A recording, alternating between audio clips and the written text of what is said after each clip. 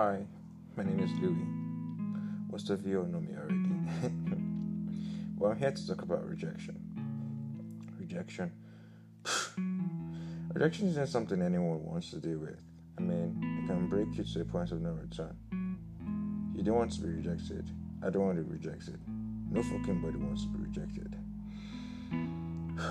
But unfortunately, we can't live on a bed of roses. And we don't always get what we want. At some point, we actually get rejected by the community, be it friends, family, applying for a job, a relationship proposal as well. So many fuck ups can happen that you get rejected, and boom, you feel like dipshit.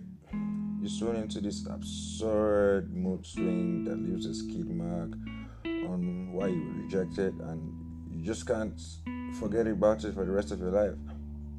And you analyze, antagonize, you evaluate, and try to decipher why you were rejected, but still can't come up with any reason why. And meanwhile, you're this aloof, terrific, reticent gentleman or lady, but you feel like a total douche and like you failed in life. Here's my story about rejection. Left a pretty huge skid mark. Basically, I wasn't the coolest chap there. I was in GS2. I was short. I'm camped. Total nerd. Although nerds are cute though. Very haggard. My uniform was basically burnt and patched. Before I proceed, I want to add this: rejection makes a better version of you. Spoiler alert: at the end of this story, you get to see a Louis 2.0. So yeah. I wasn't the best of myself then. I was rejected by friends, basically bullied by my own classmates, but then the only person that made me overlook all these other rejections was this one princess. Literally a princess though, not just a flattering adjective. She was my seatmate then. She was really a princess. I was crazy over her, like dead ass. Yeah, she was friendly. She was friendly to me, but a guy like me, probably at the basement of a friend zone. I basically told this girl everything about me. Oh yeah, she went by the name Homer. I forgot to mention that. Homer Leslie AK. Yeah, good. I was the talker and she was the listener. Homer was so freaking pretty. Yeah, she was like the prettiest girl in school. No cap, I'm not gonna lie. How does a guy like me actually stand a chance? But still, I said, fuck it. I told her how I felt. I said, and I quote myself, look, Homer, I want to talk to you about something. She said, sure, yeah, go ahead. Right, she's always saying that. And I said, Homer, I really do like you. Wow. The bell ring I had an impeccable timing for break time. I could tell the relief she had just by looking at her. At the sound of the bell. She said nothing to me. Break time was over. Right, we got back to the class. I was the first person to get back to the class. I blame it on anxiety. I knew a negative response would break me, but I wasn't ready for what hit me next. I swear to God. Stay with me. She got back to class. Not just getting back to class. She usually does not.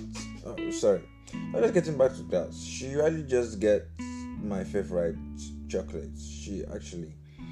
She got my favorite chocolate, yeah. And my favorite chocolate being a Snickers. She got a lot of them. On saying this, I could feel the butterflies escaping from my stomach through my mouth. Like it was too much. I was overwhelmed. She actually paid attention and said, and Homer's seat was the first seat by the door. It was a 4-row and 3-column class. The door was by the right.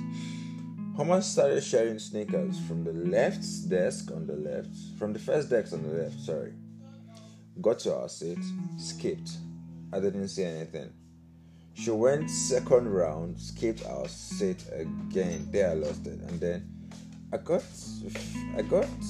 finished, and without me getting anything, she got back. She sat down. She started copying her notes again. I asked her, Homer, you didn't give me anything now. I didn't get any chocolate. She said, oh, this is to show how much I hate you. Sorry, I forgot. Brethren, I felt sick. I went home for half a semester. This is where it gets better. Stay with me. During the period I was home, Louis 2.0 was at work. I got a new set of uniform, slim fit. Sewed a new new dormitory wear, slim fit. Best dormitory wear in my class at that period. New shoes. I was ready to make her swallow her words, but then I got back and she had already changed school. But the good news is, I was one of the coolest kids there. I stated earlier, rejection makes you a better person, a better version of you. Stay with me. You're listening to this now. You might probably be the one rejecting someone due to past experience, and you're trying to play safe so that you don't get heartbroken anymore. And so I hear bullshit like, you're better off as friends. I don't think I'm ready for commitment.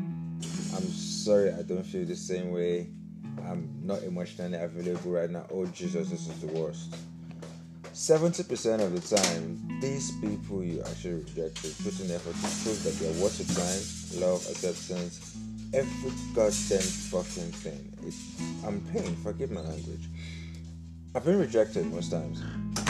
But most of the times, with the union of rejected gentlemen actually have good intentions towards you. But I get it. You're too scared to open up. And I won't blame you for that. You know you can actually... How do you know you can actually pass an exam without attempting it? How do you know he or she is your next heartbreak without giving them a chance?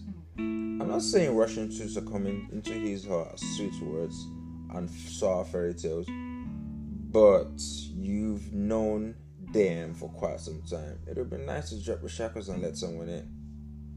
If I ask you, what is love? I'll probably hear something like, oh, love is caring for one another. What are you, kindergarten? Love is unfailing.